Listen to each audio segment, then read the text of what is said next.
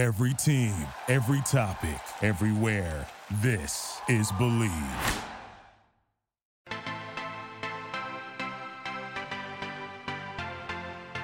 Hi, friends. I'm Ashley Kramer. And I'm Brittany Labby. And this is More Than a Season podcast. With the help of men and women across all sports and levels, we dive deep into the highs and lows of the sports industry. No topic is off limits as we discuss the struggles and stereotypes, while celebrating the successes and community that comes with this lifestyle. So whether you're a coach's or athlete's significant other, or just enjoy talking about sports, you are welcome here. Let's take a look beyond the season and get started with today's episode. This is Ashley. And Brittany. And we are your hosts of More Than a Season podcast. Welcome, friends. Welcome. We had a eventful weekend, I would say. I'm still trying to catch up, guys. If you listened to last week's episode, you know I went to a bachelorette party in Nashville, and I'm so tired. Yeah, you were a granny for a full day. I was a granny all day, all night. We all dressed up as grannies. If you didn't hear the last episode, we all dressed up as grannies, and we went out to lunch, and then we were such a hit. We decided to continue it on into the night out. And so it was really fun because it's what it felt like to be famous, I think. If I was ever famous, that's what it'd feel like. Everyone was trying to take our picture and they just wanted to talk to us and hang out with us and dance with us. So it was really fun. We had a good time with it.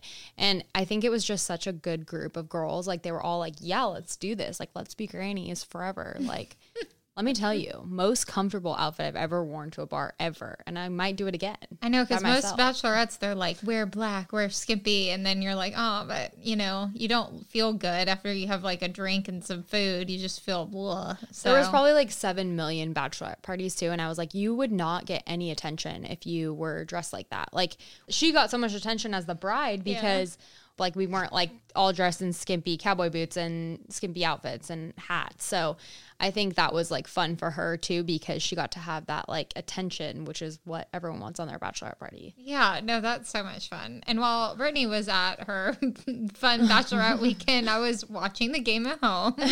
You were sitting in the rain at home. Yeah, it literally felt like the rain, like everything about the whole game. But we lost, and we'll just put it out there. Yeah, we know we did. It was tough. It was a tough game. Yeah, so how do you handle like when, well, not you personally, but like how do you and Drew like make it work for if there is a loss? Like what's the whole process of the game? Well, I feel like I've talked about this before on here, but he used to be so bad with losses, and he would literally like not talk to me. I mean, he would talk to me, but it would be like very short answers for like 3 days.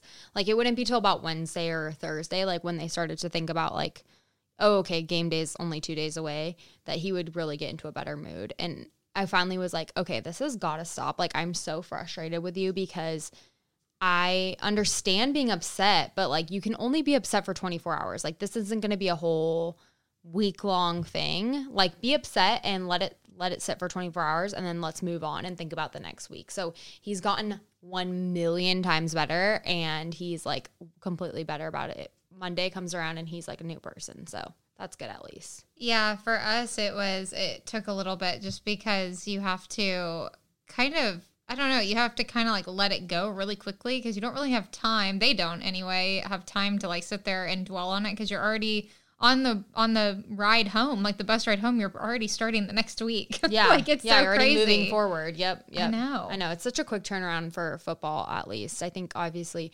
baseball's even shorter of a turnaround. You're playing like the next day. So you don't really have any time to dwell on it. But with kids, it's probably a little bit easier because they have to come home and like be a dad. Yeah. But with us, like I let him have his like 24 hours of being bratty, and then we just move forward on it. I like the 24 hour. That is our rule. 24 hours. Yeah. That's the rule. I'm like, Sunday you can be mad. I'm mad for you. So I'm frustrated too. Yeah, I'm frustrated as well. I know I went to a church small group thing yesterday, and they were doing like everyone brought stuff, kind of like a potluck, and I was sitting there and someone goes, Ashley, I have a question about the game yesterday, and I'm like, oh man, I was like, your guess is as good as mine. Like, I have no answer. Like, when people ask, like, well, what happened? I'm like, well, you tell me. I don't know. Like, I don't know what happened. Yeah, I know just as much about what happened as they do. Like, they're not like, oh, we really want to lose this game. You know, like, No. I don't know. It's so weird. No, but Brittany and I have waited for this episode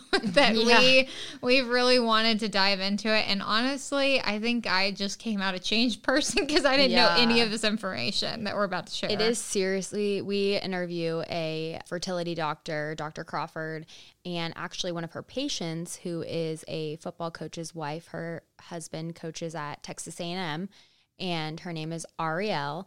And we just talk all things IVF, all things fertility, and it's just so informative. And she really gives such a great perspective. So we get the scientific side of things, and then we also get the personal experience from Ariel. And it is an episode that really will make you think about things. Yeah, I feel like when you, as a girl, sorry if there's any males listening to this, but you go to like OBGYN and then like you leave your doctor, and if there's nothing wrong, you usually are just like, okay, Move forward, good, yeah. good job, see you next year, like whatever. But when you start planning to like have a family, at least for me, I thought that as long as you're healthy and the doctor tells you everything's okay, that you really have like a very small chance that you don't get pregnant, but it's actually the opposite, which that's just me being naive. I didn't know. Yeah, I think we don't talk about it enough as women. I think they really dive into the chances of getting pregnant naturally and just conceiving naturally, and then also what your age has to do with it,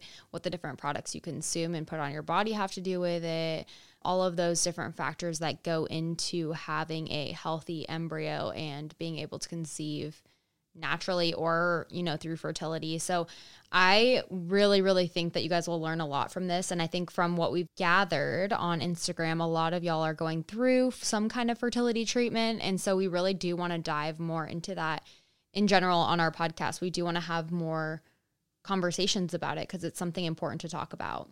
Yeah, several of y'all had even mentioned that, there should be a support group for people in the sports industry with infertility because, if anybody gets it, it's going to be somebody else that's going through this, like in the industry as well. So we're going to try to work through on how to connect everybody together because even though Brittany and I aren't there yet, like just being involved in this conversation that we just had, it's kind of like just a big eye opener of there is a need to fill basically with the community. Definitely. So we really hope you guys enjoy this episode, and we will see you on the other side.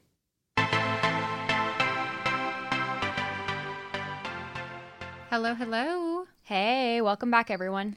This is an important episode because this is a topic that we have not dove into, and it is one of the most highly requested episodes that we have had on our radar for quite some time. Yeah, so we're really excited. Not only do we have one special guest, but we actually have two, and we're going to let them introduce themselves. Hi, guys. I am Ariel Santucci. I am the wife of Tyler Santucci, who coaches at Texas A&M. He's the linebacker coach there. And I am going to be talking about my experience with IVF. So I'm currently going through IVF now, and I'm originally from Long Island, New York.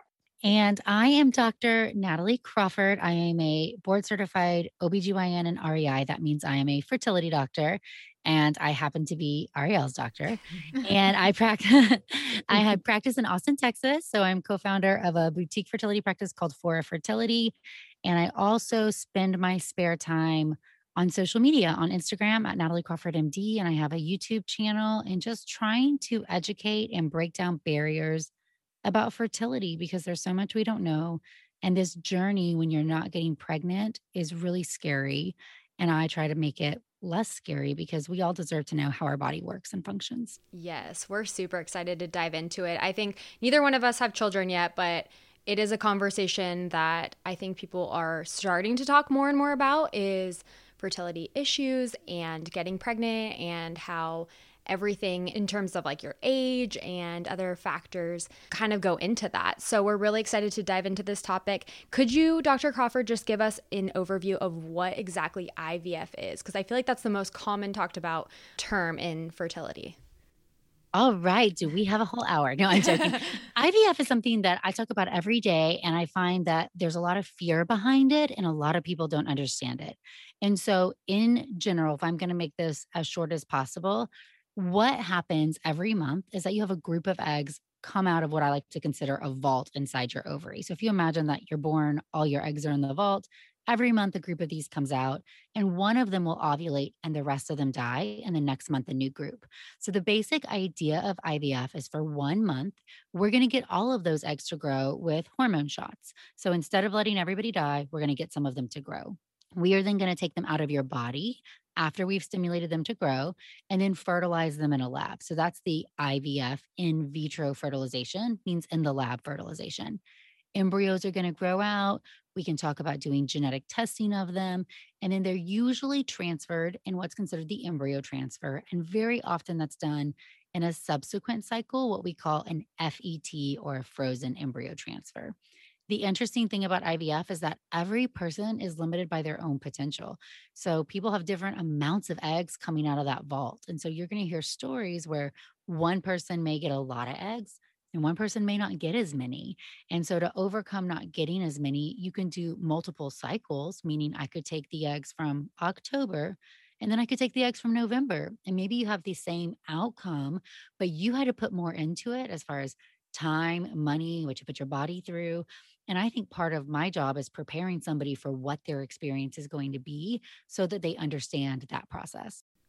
So when you have a patient that comes in like Ariel, I want to ask you, when you're looking for a doctor, or when you're trying to decide like this is kind of something that I want to potentially take that next step and take on IVF, was there some things that were running through your mind, like not only just mentally what it does to you, but also like financially and just like the overall just process? What went through your mind to get you to say, this is where I'm going to go, this is the journey I'm going to take? Yeah, so I have a lot of friends that have been through IVF, and we had been trying for, quite a bit. I'd say it was like a little over a year. And then I started to talk to my girlfriends, started to do my research, and I actually found Dr. Crawford through another friend that was going through IVF who had recommended her. And I started listening to the podcast. I started to listen to her and just doing research. I was never about doing anything with medication. I was like so against it. So it was very hard for me to wrap my head around it. But after having honestly, the first meeting, I did a virtual meeting with Dr. Crawford, and she made me feel so good about it. I was so worried that the meds would, hurt my body or make me feel weird. And, it's very common what we put in our bodies. She explained that we produce the same hormones we're putting into our body naturally. So that's kind of how I made the decision, but it's definitely not an easy one. Just, talking to your doctor helps a lot though. And before that, I guess, when you guys were trying naturally to just conceive, were you talking to like your OB about like potential of IVF, or like how do you, I guess from your perspective, how do you get to that point? Yeah. And then also from Dr. Crawford perspective, like when do you know that that's the right point? Yeah. So, I mean, for me, I had actually had a second trimester miscarriage. So we got pregnant right away. So I thought it would be easy. And then we actually transitioned right after our miscarriage. We moved again. So I didn't have an OB that I was going to see, frequently, that knew me, that I knew. But I had started to see, a doctor who actually I saw the nurse practitioner in the practice. And she said everything looked good. And I guess my reason for seeking a fertility doctor was I wasn't getting the answers I was, needing. And so I just took it upon myself to just, do the work and find someone that could help me. So sometimes I guess it comes down to that, just having to, find your own answers. And so that's what led me to her. I think it's important to realize that a lot of people don't know that you can just call a fertility doctor and schedule a visit. They think you have to be referred. You have to wait until your doctor tells you it's time. And the reality is, in order to be a fertility doctor, you did all of OBGYN and then you did extra training in hormones and fertility. And I have so much more time than any OBGYN has. Our initial consult is 60 minutes. We sit there and we talk about your goals, what you've gone through, where you want to go. We talk about how old you are, what that means. And then we kind of talk through what we already know. We either come up with a to-do list of more testing, or we already know the answer right away. And for a lot of people, what they don't realize is my job's not just to think about baby number one. It's to think about your whole family and put the entire thing in picture. Because yeah, you have to get pregnant with baby number one. But if you want 4 kids and it's taking you 3 years to get pregnant with baby number one, how old are you going to be when it comes to baby number 4? And what other factors are playing a role? And is that realistic for you? Or perhaps do you need to be more aggressive earlier on so that you don't have to compromise or sacrifice on the family that you want. The traditional, like when to see a fertility doctor textbook answer is after you've been trying to get pregnant for 1 year if you're under 35, and 6 months if you're between 35 and 40, and right away if you're 40 and older. The other answer is that you can always come see us. If you can always come see us. If there's anything that's abnormal that you know about, your periods aren't regular, you're having a really bad painful periods or difficulty having intercourse, if you've had test results that have come back abnormal, those things do not require any amount of time period. So those are heightened to us that something may be wrong. And we should, at a minimum, start a basic workup of your fertility earlier. What you choose to do with that data will depend on your goals and what we find out. So you don't have to wait that time. You don't have to wait for your OB. And if you aren't getting the answers, that's what we're here for, because our visits and how we structure what we do is so different than your OBGYN who has like 15 minutes at a wellness visit. It's just not the same. Yeah. Yeah, I think that, it needs to be talked about, because to be honest, this is like the first time I'm learning about this, just because you hear like a general sense of what IVF is or just what a fertility doctor is. But I feel like there's so much more education that needs to be happening, because unless you know someone going through it, then you're not going to really know like what to expect. So I think that's great that the conversation is happening. And we've actually had some of our listeners submit questions. So I'm just going to throw one out there. And for the embryo process, how many do you typically transfer at one time? And then how common is it for people to have twins with IVF? This is a good question because things have changed over time. So when IVF first started, we did not have some of the really amazing technology that we have now, meaning embryos didn't survive being frozen and thawed very well, and we weren't able to genetically test embryos. Now, genetics are the number one thing that limit us. They're the top cause of miscarriage, and we see that in increasing prevalence as we get older. So somebody who is younger and going through IVF is going to have more genetically normal embryos than somebody who is older. That's a huge advantage of doing it at a younger age. Now that we have this data, we know that adding an additional embryo into the transfer catheter does not increase our pregnancy rates and it decreases our live birth rates. And so this is kind of mind blowing to us. So if I use the example, pretend I have somebody who's age 35 and I got 4 embryos that we sent off for genetic testing. About half of them would be normal. So 2 of them are normal, 2 of them are abnormal. It's the exact same 4 embryos if I didn't do the genetic testing. So before genetic testing was available, we tended to grab 2 because, flip a quarter, one of them's abnormal, put them both in the catheter and transfer them. And we saw all these multiples. We saw twins and triplets and quads because the older a woman got, the more embryos IVF doctors put into the catheter because the odds of having a normal one was so much lower. Now, I like to think of it as competition for resources. So if I put 2 genetically normal embryos inside your uterus, they're competing against each other, trying to implant in that uterus. They're not going to get as good blood supply. They're not going to have as high of pregnancy outcomes as far as long-term, what really matters, holding a live-born baby in your arms. So our goal is 1 live-born baby at a time. Every embryo, and Ariel will tell you this too, is gold. You work for those embryos. So we want to give each one the highest chance of turning into that baby. And the other piece of the puzzle that we didn't talk about for a long time is the uterus. So that uterus is its own environment. We have different, protocols and approaches that we use. And so it's smarter not to put 2 embryos into the same environment in the same month. It's smarter to give them each their own chance. Even when we do single embryo transfers, there's a higher than normal incidence of twinning, and that's called monozygotic or identical twinning. That's when I have 1 embryo in the catheter, looks perfectly normal, put it in a body, and then it splits into identical twins after it's been transferred. And that happens 2 to 3% of the time in IVF cycles, which in nature, it happens like 0.03% of the time. So that's a huge increase, although overall still unlikely. So we're really trying to get that 1 baby at a time. That's fascinating. Yeah. So your partner at For Fertility is my boyfriend's sister. So I was talking to her about this before, and because I just turned 30 and I was like, maybe I should start like thinking about this stuff. And I was talking to her about it and kind of picking her brain. And she was saying that like, you shouldn't be doing that. You shouldn't be putting more than 1 healthy embryo. And I've talked to other people going through IVF and they're like, oh yeah, they're putting multiple embryos in me. So is that like something to I hate to say like throw a red flag at, but you wouldn't want to go through that if that's like not the right thing. So should you be looking at maybe alternate doctors or second opinions if your doctor is telling you that? Good question. It's definitely a red flag and it depends on why. How old you are. And if your embryos are not genetically tested, then maybe there's a scenario where that makes sense. But if you have genetically tested embryos across the board, regardless of your age, you really should not be having that done. And some doctors don't practice modern techniques. Maybe that's the nicest way of saying it. They still practice like how things were when they came out of training. And I think it's really important, especially in this field, to have somebody who's up to date and stays current and, practices with the best evidence that we have at hand. So if your doctor says, yeah, we're going to put two inside, red flag, at least why are we doing this? Does this make sense? And I think that what we find is that a lot of times people just are practicing old school medicine and they're not really keeping up to date. Mm-hmm. Yeah. Ariel, where are you in this process? Are you about to have like the transfer done? Have you already had the transfer? Where are you at in this entire journey? Yeah, so I am currently doing my transfer protocol.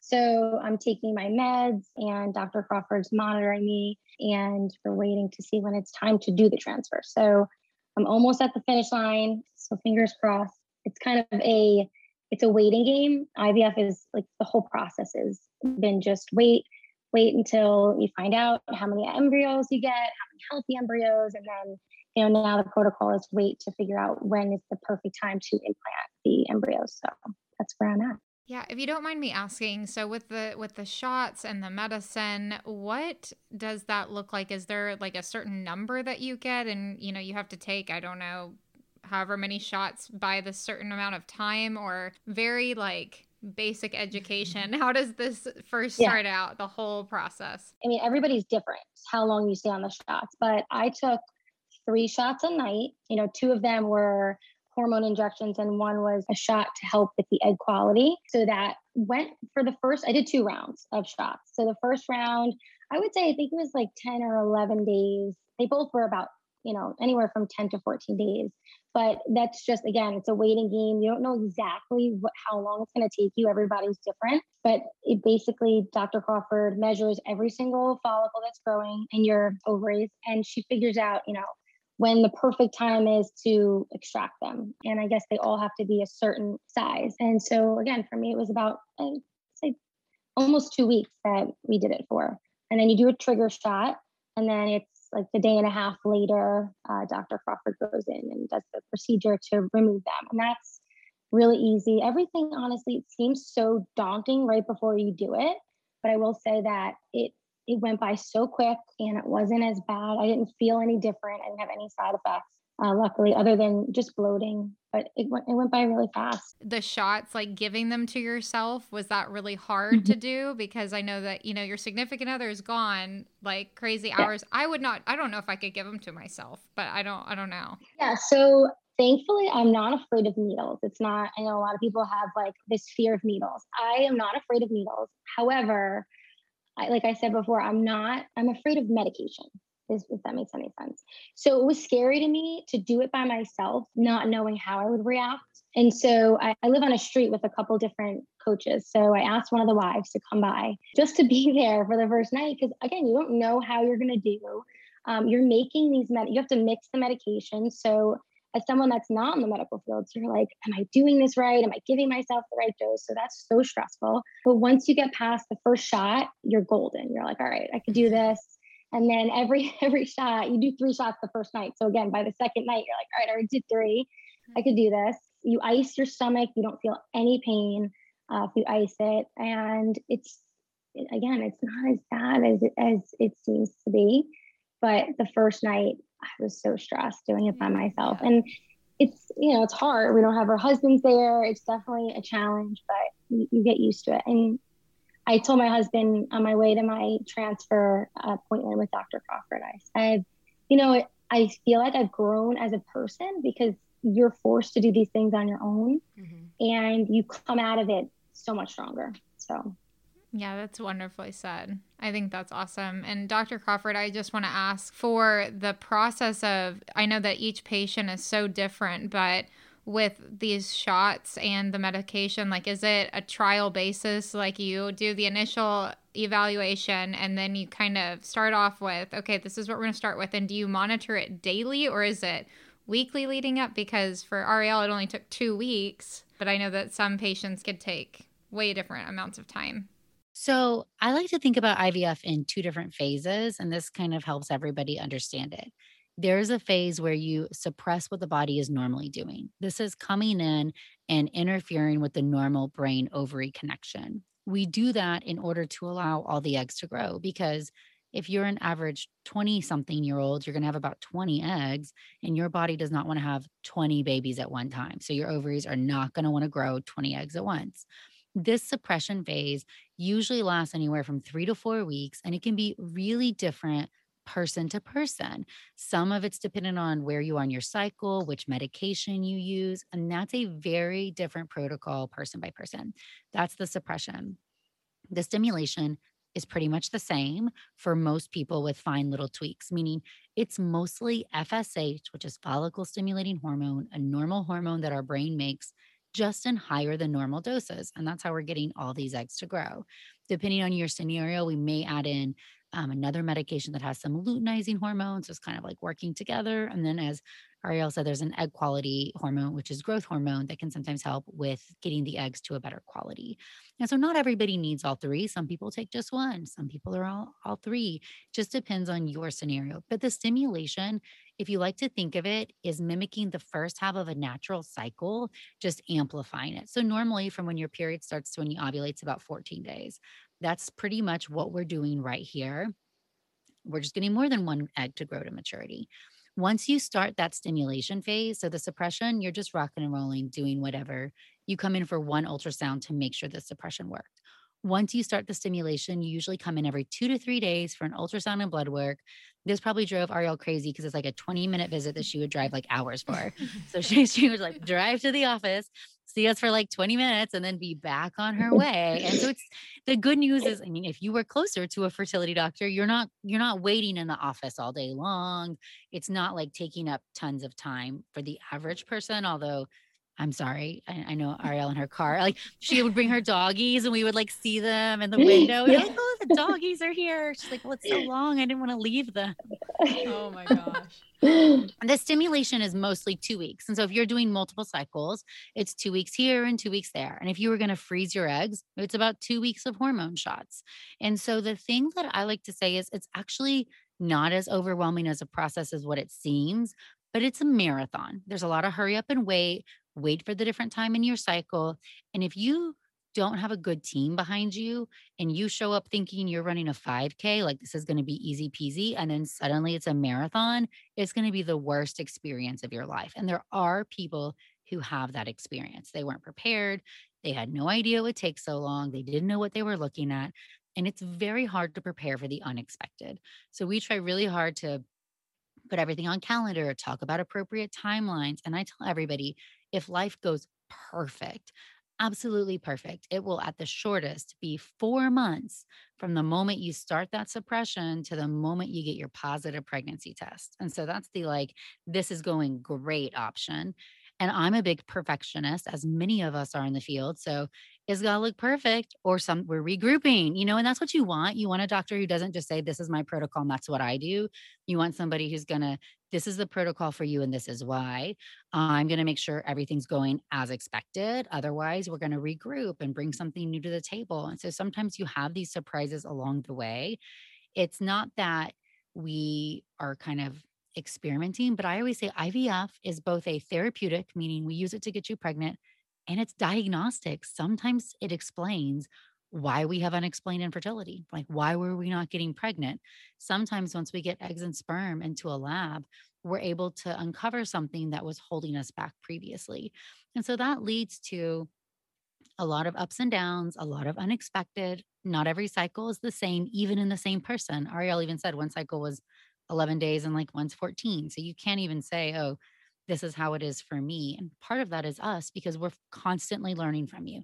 I say almost everybody does better in their second cycle because we take what we learned from you in your first cycle, make little tweaks, and then you should come out of your second cycle, if you do too, doing better. And so that's kind of the team you want behind you who can listen to your questions, explain what the process is, who's learning from the data that you give them and constantly adjusting to get the best outcome possible.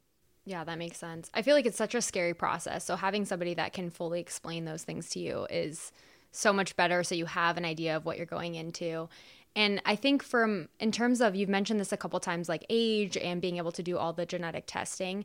Could you explain what your age has to do with being able to get pregnant naturally? And then also like what the genetic testing you can do with IVF versus what you can just do like normally if you got pregnant naturally? So age is the number one predictor of female infertility. And a lot of people don't talk about this as much, or maybe they know it, but they think it doesn't apply to them if they're otherwise really healthy. But the reality is, even the healthiest person is going to have the impact of age. If we go back to that analogy, thinking that you have all your eggs kept in a vault, from the moment you're born, you're losing eggs. But the eggs that are kept inside that vault are exposed to your entire life. Everything you put in your body, tincture of time, how stressed you are, the toxins you're exposed to, and time breaks down our chromosomes. So the job of an egg is to have, half your chromosomes that you're going to pass on to a baby. And so if they've been sitting there for 25 years, 30 years, 35 years, 40 years, the longer they sit down, the more they break down, and the increased prevalence you're going to have of genetic abnormalities like Down syndromes, those are chromosome number abnormalities, and miscarriage, and a lower chance of pregnancy per month. So, in average, a woman who's 30 is in really good shape, tends to have about 3/4 of her eggs are still genetically normal, has about a 20% chance of getting pregnant per month, and only about a 15% chance of miscarriage. That's the average 30-year-old. So that's not a bad place to be. The average 35-year-old has about half her eggs genetically normal. So we just took a big hit from there. That's crazy. Now we see a drop in pregnancy rate per month to be about 12 to 15%. And then from there, we see an increased miscarriage chance between 20 to 25%. So suddenly, just between 30 and 35, it's not impossible, but it's going to take you longer to get pregnant. And you have a higher chance of miscarrying if you do. And if you're waiting to start your family till 35, where are you going to be when you have baby number 2? At age 40, 25% normal. Okay. So now we've taken another huge hit. Your chance of getting pregnant per month is about 5%. And your chance of miscarriage is going to be between 30 to 40%. So we can see it really swings with time. So even though you may say, I know so-and-so's cousin's mom's friend who got pregnant at 44, absolutely, because there's millions of people, but for you individually, is it likely to happen? And one thing that I talk about with my patients is, does it make sense? Like, are we really going to build your family with a 5% probability? And these success rates are, you're starting out, everything is absolutely perfect. Once you hit infertility or unexplained infertility, even if you're young, you're not protected anymore. So you're still protected against the high rate of miscarriage, but unexplained infertility. So you could be 25, trying to get pregnant for a year, go to a fertility doctor, and everything's perfect. You ovulate, your fallopian tubes are open, his sperm is fine. You now have unexplained infertility. That means none of the top causes. And you now have a 5% chance of getting pregnant per month. Wow. Even though you're 25. Wow. And so we start saying, does that mean you could get pregnant next month? Absolutely. 5% means some people do. Does that mean that it might take you 5 years if you ever hit that? It could. And then what if you want more than one child? And so it's one of these things where you really want to look at the entire picture, but age is a huge component. So the older we get, the more we start leaning towards aggressive treatments first, and the more we start talking about genetic testing. So when we do genetic testing of embryos, what we're doing most of the time is checking the chromosome number, and that's called aneuploidy. The embryo, the stage where we do this, is about 300 cells. We take 5 to 8 cells from the placenta. The embryo, the little baby portion, is not harmed at all. And then these cells have a chromosome number run on each of them. And so what we're looking for is it normal 46XX or 46XY? That would be female and male. Or does it have an extra copy of chromosome 21? That's Down syndrome. Is it missing a copy of chromosome 2? That's universally not going to result in a baby. And so we're trying to eliminate out those abnormal embryos.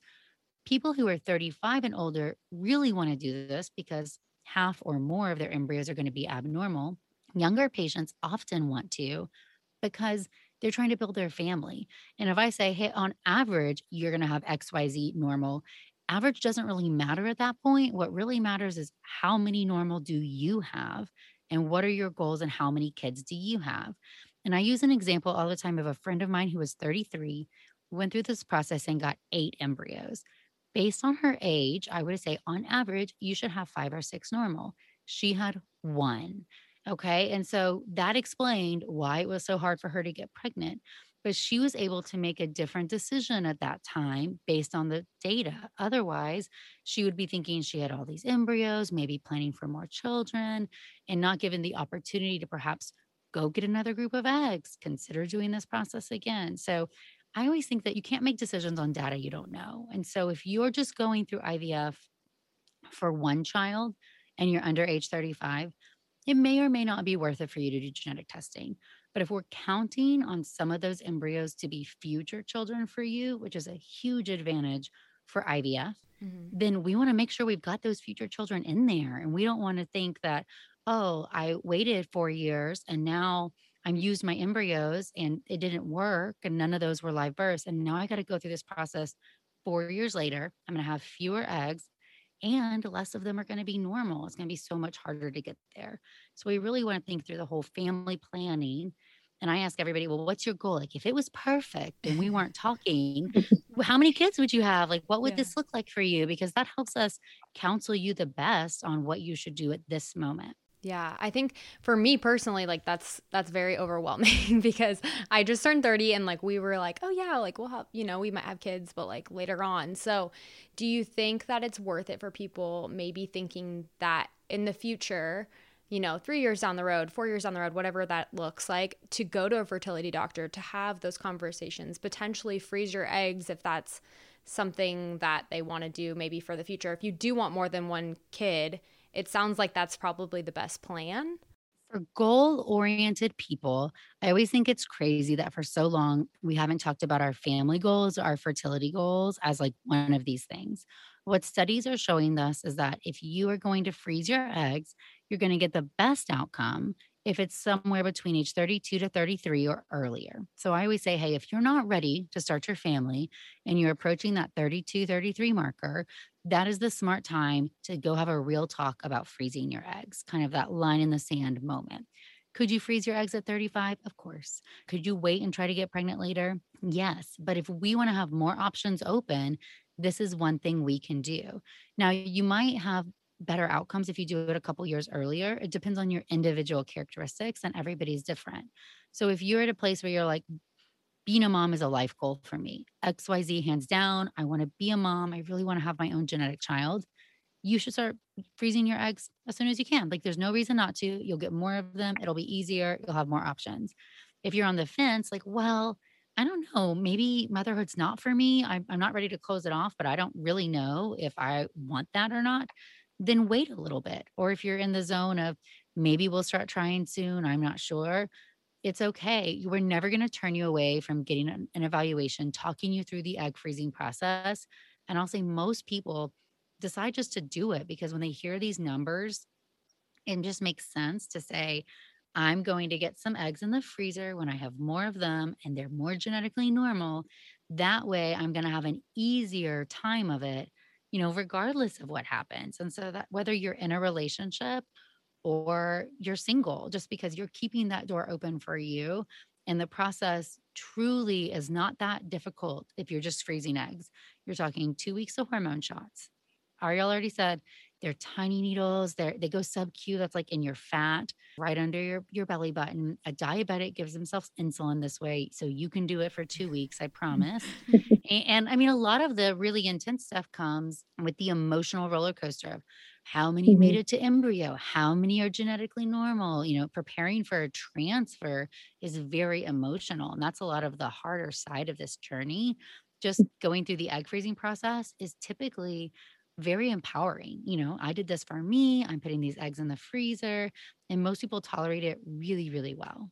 Yeah, Ariel, I want to know about if you don't mind sharing just like the mental journey that you took on with this and that you're still enduring, because I don't think that a lot of people understand like how much you have to make sure your body as well, your mind as well, all the things. So Yeah. did you go on like a roller coaster, or were you just like determined, like, this is it, I'm going to keep pushing?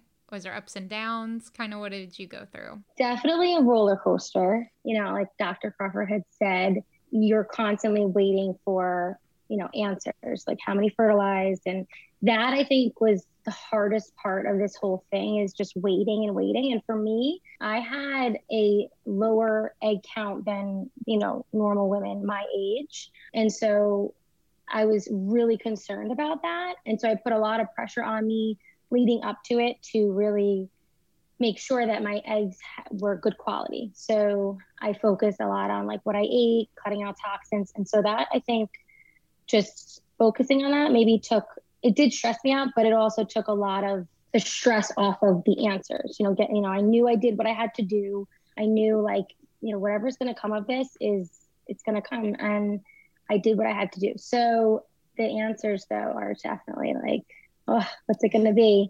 In our first round, Dr. Crawford, like she said, she kind of tells you, she asks you how many kids you want. We said 4. That was what we've just always said. Who knows? We'll have one first and go from there. But that's our ideal if I had it perfect as of now. But she had recommended I do 2 rounds. And I love that, because going into it, it wasn't just, all right, I'm going to do the first round. And had she not told me that, it would have been way worse off for me, because then I would have had to get back into the mindset, I have to do this again. And I think that would have been a downfall of mine. But I was prepared and knew, okay, we're going to do this twice. If by miracle I get more than, we expect, great. So that was tough. But again, I was prepared. And so the second round, like I said, it goes by so quick. And the second round, we got so many more than the first round. So it was a positive thing. Again, back to the roller coaster. I was on a high, and then I had to go through a procedure after, so I couldn't go right into transfer protocol. But that went quick, and here we are. I'm like, I feel like I'm at the finish line. So it's a process, and it's constantly reminding yourself like what your goal is. And I guess my biggest piece of advice is to just stay in the moment, like every day, just focus on that. Because if you get, in your mind about the end goal, which is having that baby in your hands, it's going to seem so much harder. You have to just focus on one step at a time and where you're at and what your doctor's telling you to do in that moment. Because for me, it was the only way that I got through it. And having a support system, you just need people around you to cheer you on. So with the sports aspect of it, do you worry about like, oh, he could get another job and then we have to move and I have my embryos are ready to go and I might have to travel back to Texas if we move to, the West Coast or the East Coast. So do you have that in the back of your mind? I know you're trying to stay present, but I'm sure you probably think about that at some point too. Yeah. I mean, for us, we have to think ahead of time as far as that. But right now, as of now, I told my husband we're not moving.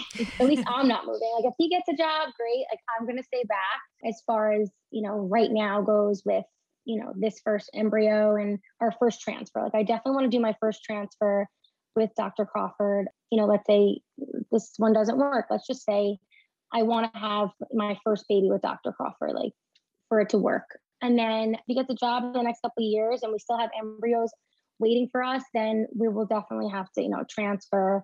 I mean, if it's close to Texas, of course I'll travel. I've been traveling 2 hours. So what's a couple more hours? Right. But yeah, I mean, if it's really far, then we'll have to just transfer the embryos over, which would make me sad because I love Dr. Crawford. But we'll see. Do you feel like there's kind of like not like a clock in a sense where, oh my gosh, I have to make this work by the end of the season, but do you feel like a pressure on yourself? Yes. Yeah.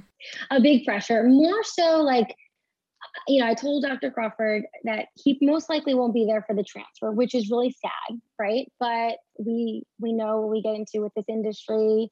We know they're not around, but the hardest part is he needs to be there for the birth.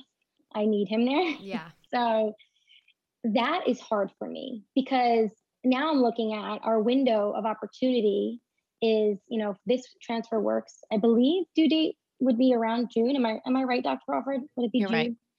Okay, so that's perfect, right? End of June, mid-June, it's fine. They're in youth camps, works out, and then he has all of July off with me. Then I start thinking, oh my gosh, if it doesn't work, then where are we at? Okay, if she puts me into a transfer the next month, then it might work out, right? But if I need to do other stuff, your mind just starts going. So I try to just say, we're just going to have to roll with the punches and take what we can get. I have an amazing mother-in-law, and so she'll be there for the birth if she has to be. So yeah, it's stressful. Yeah, that is stressful. And I'm sure, you guys and all the girls in the industry, I'm sure, think about timeline when they think about having a baby because we have a window of opportunity. But so you mentioned like transfer, like you would take your embryos and transfer them like wherever you would move to. Dr. Crawford, what does that look like? How many times can you move your embryos? What is that transferring around? How do you physically do that? Yeah. So we see people do both. So I definitely have patients who've moved off and they're wherever, and we find them a clinic close to them to do their ultrasounds, what we call monitoring. And then they just travel themselves for a transfer. Because when you're at that stage of the game, especially when you're talking about future babies, you kind of know what works, you know what protocol to do. It's an easier planning process.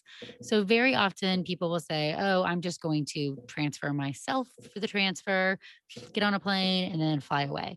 Sometimes it just makes more sense. And we saw this happen a lot over COVID where, maybe you getting on a plane wasn't quite as easy as getting your embryo shipped somewhere else. There are companies that do this. So you pay a company to do it, they insure them, and they transfer the embryos to the new clinic. So things that I always talk about is if you're going to transfer your embryos, ask your, origin doctor, like your normal doctor, who do they trust in that area? Like what's a good lab? There's a lot of specifics. Every IVF lab has this team of embryologists behind them, and not all are created equal. And so often it's very hard to know that as a patient or a consumer. And it takes being in the field. So if I was to hear, oh, you're moving to this place, I usually would say, okay, if you're going to transfer your embryos, you go to this doctor or this place. Or does it make more sense for you to come here? And we just kind of talk through things. The other thing that's nice in a way about IVF, especially when it comes to seasonal professions, so we'll say coaching, teachers, any of that kind of stuff, is that the embryos are frozen. They're not getting freezer burn. So if it comes to that, it makes more sense to wait a period of time to do another transfer until we feel more confident that it works for your job or your partner's job. We can do that. Is that what we always want to do? No, of course we wanted to be pregnant a year ago and not do IVF and not know Dr. Crawford, but sometimes life doesn't go that way. And so we start saying, okay, well, at what point do we just take a pause? We just focus on mental health and holidays and get through this time period and then relook at doing a transfer when it makes sense. And so you have that freedom at least, which is, obviously something you don't necessarily have when you're trying to get pregnant naturally. But, I think that almost everybody, if they do genetic testing of their embryos, will be pregnant within 2 embryo transfers. And so that's usually kind of the metric that we're looking at when we're planning these cycles. It's like, okay, we know the first one may not work, but when's the second one going to be, and make sure that we're kind of playing within our timeline. So it's a hard process. I love, a lot of the things that Ariel said about finding a support system, and I really say that whether that is your best friend or not your best friend, or strangers online, or a therapist, or your spouse or not your spouse, like somebody though that you can talk to about this, who is going to be able to understand that the hardest thing is not having control. That's the hardest thing for most everybody. And then on the other end is controlling what you can is very powerful. So talk to your doctor about vitamins and supplements and foods and toxins and exercise and stress, just so that you're empowered to make the choices that make the most sense for you. Because if you're just waiting on results, it is such a mind game. And if you're saying, okay, well, hopefully I get what I want, so I'm going to keep eating healthy to get my uterus ready and taking my vitamins and working out, that feels empowering to you. So try to flip that script, and so that you're the one in control of the situation, because there's so much that just is what it is that you can't control. Yeah, that makes sense. Arielle, you mentioned obviously having a support group. I think we've had a couple people mention that, so maybe we'll have to start like a sports industry support group for people going through it, because I think that's the most important thing too, is not only are you going through IVF or some kind of fertility treatment, you're also feeling like you're so alone because your significant other is maybe working all the time or during season or those type of things. So maybe we'll work on that. But you mentioned, Dr. Crawford, some supplements, and Arielle, you mentioned that you changed your diet. I want to know how all of that impacts IVF. I know a lot of people also do like non-toxic products, like cleaning products and deodorant and facial products. So how does that impact any of that process? It probably impacts both eggs and sperm and therefore impacts embryos. One thing we haven't mentioned a lot of is a factor that you have almost no control over, and that is how many eggs live inside your vault. You're born with a certain number, everybody's born with a different number. We're all going to be running out. And there's some things that drop that number. So, smoking cigarettes, for example, I always like cigarette smoke can get inside that vault and drop your number. Getting chemotherapy because you had cancer in the past can get in that vault and drop that number. And so some of those things that we're exposed to, we know can drop our egg number. And that is one piece of the puzzle. It's definitely the denominator when it comes to IVF, meaning the more eggs you have, the more options you have, the easier the process is going to be. The other side of that is that quality. So just like we talked about those chromosomes inside the eggs breaking down with age, other things can break them down faster and other things can support our chromosomes more. So we start thinking about toxins, so like toxins in plastics and kitchen stuff. So like BPA, phthalates, PFC. So don't cook with Teflon. Don't ever, put plastic in the microwave or in the dishwasher. Convert what you drink over to glass, aluminum, stainless steel. Be mindful of what's in your beauty products. And there's a lot of lines out there that are promoting, cleaner beauty, and they're easy to find. And so whether that is the things that you're putting on your body and you're cooking your food in, and then the things you're putting in your body. So food is a big one that is being studied and not well talked about. And I think just because we live in America and people don't like to talk about things that make them uncomfortable. So it's not like a world shocking diet, meaning the diet that's best for your eggs is very high in fruits, vegetables, whole grains, healthy fats.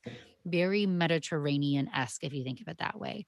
For every serving of protein that comes from vegetables over meat, you tend to do better when it comes to some of these fertility based metrics. And red meat tends to be like the universal enemy in studies, meaning the more red meat you have, when you look at more, the worse your egg quality and your embryo quality was.